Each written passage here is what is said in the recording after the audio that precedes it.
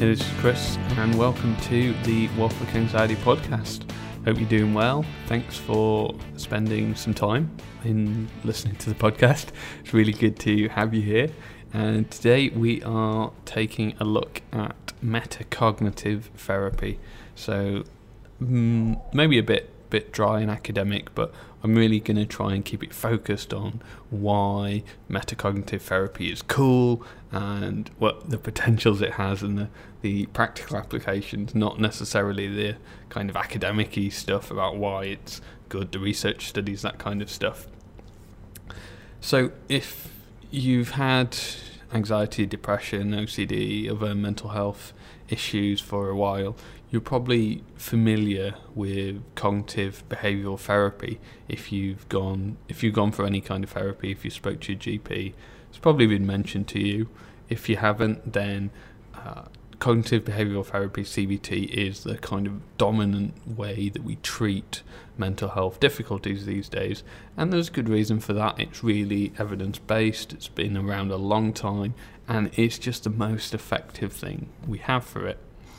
And there's other therapies out there, such as acceptance and commitment therapy and mindfulness-based cognitive therapy, and then there's a new one.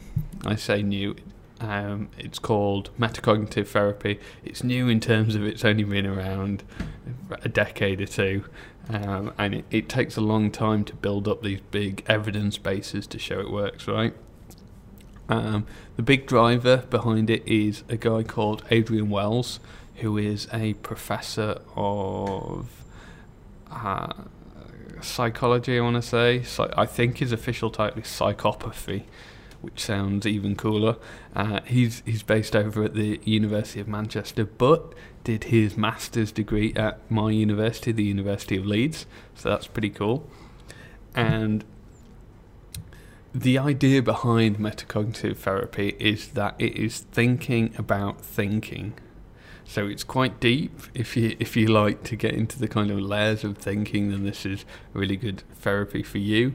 It does make it kind of complicated though. I know when I did some just to kind of find out what it was like, and it's difficult to get out of that CBT mindset and into a metacognitive mindset where you're thinking about thinking. So, practically what does that mean? Thinking about thinking, what does that mean in the real world? Well, the idea is that we have some beliefs about our beliefs. So it's not just we have a belief that says, if I go to this party, I will die of embarrassment. That's a belief, right? And it's an incorrect belief, and it's one of the beliefs that will cause us to have anxiety, and that we can reduce our anxiety by dispelling. So that's a belief. But what metacognitive says is that we actually have beliefs about beliefs as well. So these beliefs might be, for example, worrying keeps me safe, or worrying is useful. And many of us will, if we're really honest with ourselves, will believe that, right? Like the idea that worrying keeps us safe is something that really resonates with me. I think I need to worry because otherwise bad things will happen. And in fact, when I went on a trip to the beach on Saturday, and I took loads of stuff, and I kind of know that the reason I take so much stuff is because I'm a worrier.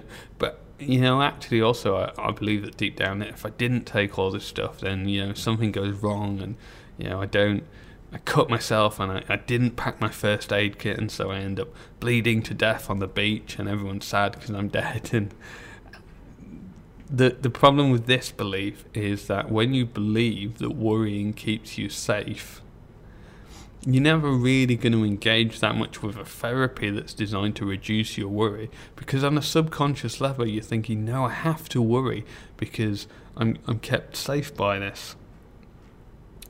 So that's worrying keeps me safe is an example of a positive belief that positive metacognitive belief.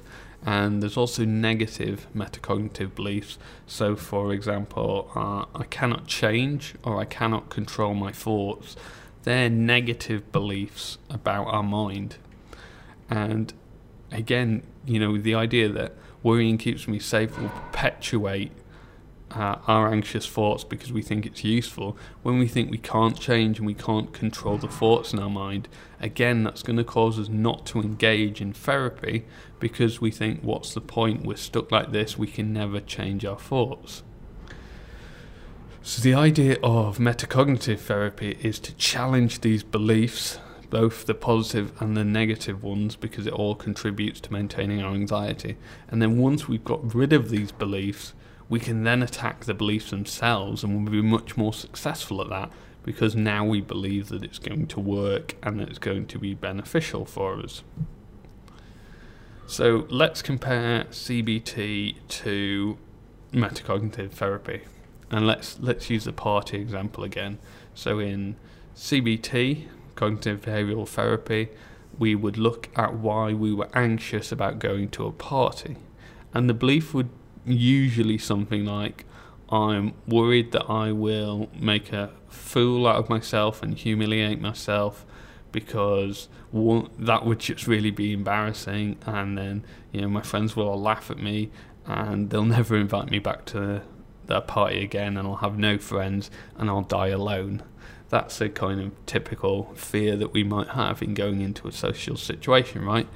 And if we look at this from a CBT lens, then what we would do, we would challenge the idea, will we humiliate ourselves? Well, it's possible, but it's very unlikely, right? We've been to a lot of parties and maybe we humiliate ourselves once, but it really doesn't happen that often, so we can say, well, the idea that it will happen that's a false belief because it's unlikely to happen. And the other way we could challenge that would be to look at the social consequences, to say, well, even if we did humiliate ourselves, everyone would have a laugh, we'd remember it forever, but actually our friends would have forgotten about it 2 weeks later when someone else did something funny, and they move on to that, and actually the social consequences of doing something embarrassing are not that bad. So that would be the cognitive side of the CBT, and then we'd go to the party and we'd notice that we weren't humiliating ourselves, and that when we did do something embarrassing, people just overlooked it and they didn't say anything and they just forgot about it really quickly, and that would be how we would tackle that. But now if we switch that to a metacognitive lens, then we would challenge not the beliefs themselves, but the beliefs we have about the beliefs. So we wouldn't even give the idea credit that we'd humiliate ourselves. We'd just say, well, why would we even give this thought some airtime in our brain, kind of. So we'd say things like, well, is it that useful to worry? Maybe all this worrying does help us stop us humiliate ourselves, but actually it's not that bad. We've kind of dispelled the social consequences, so this worrying isn't really keeping us safe because there's no danger here. And secondly, we could challenge the idea that we needed to keep worrying, because a lot of these times we'll worry and then we'll tell ourselves no, it's fine, and then we'll come back and do some more worrying later. And we can challenge the idea that worrying is useful because we don't have any new information, right? The party's on Saturday, you've done some worrying on Tuesday, and you've reminded yourself that this worrying isn't keeping you safe, and then on Wednesday the worry comes back, it just pops into our mind, right? That happens a lot, it's annoying. At that point, one of the metacognitive techniques we could use was to say, I have no new information from yesterday, so I wouldn't give this worrying any more time because it's not productive. I can't make a better decision based on new information because there isn't new information. So based on that, I'm just going to stick to the decision I made yesterday and not give this worrying any airtime. So it's tough to do this because it's a whole level of abstraction, right? Abstraction, you've got the first layer, I guess the kind of real, this is really happening to me, and then CBT takes it one layer up and say, let's examine the beliefs that are making us feel this way, that are giving us the tight chest and the nauseated feeling and all of that. And then metacognitive therapy takes it a layer up and says, why am I having these beliefs? What can we do about them? Are they legitimate? Should we be giving them attention? So it was definitely a struggle for me to get up to that level, but once I did, it was really useful to understand why I was maintaining a lot of these thoughts and why I was reluctant to give them up, and why I could, my subconscious was still giving them value. So in CBT, you have exercises to do, like building your exposure hierarchy and then going out and doing some of those things. And in metacognitive therapy, there are exercises as well. And just to give you one example, for example, a negative metacognitive belief you might have is that you cannot control your thoughts. Well, that's quite easy to prove or disprove in an exercise, right? Because all we need to do is do a kind of like mindfulness-based exercise where we are directing our thoughts at specific things and just learning to focus on them. And doing things like this shows us actually we can control our thoughts, because we can move it from item to item in the room, and we can just focus on that. And when other thoughts come in, we can learn to bat them away and really stay focused. And for each of the beliefs, there are different exercises to challenge the ideas. So just to summarise, metacognitive therapy, it's about challenging beliefs about beliefs, which is quite a high level of abstraction. I really like it. I don't think that it will directly replace cognitive behavioural therapy, but what I think it will do is provide us with another tool in the tool belt. So we'll probably do some CBT, that'll give us techniques to challenge our beliefs directly. Maybe we'll do some metacognitive, and that'll give us the tools to challenge the beliefs about the beliefs, and then we can get rid of them and then go back to CBT, and CBT will be more effective again. So where exactly it will fit into the kind of lineup of therapy, I think is still to be determined, but it's really interesting. It's a really kind of eye-opening topic for me, and I look forward to seeing where metacognitive will go in the future.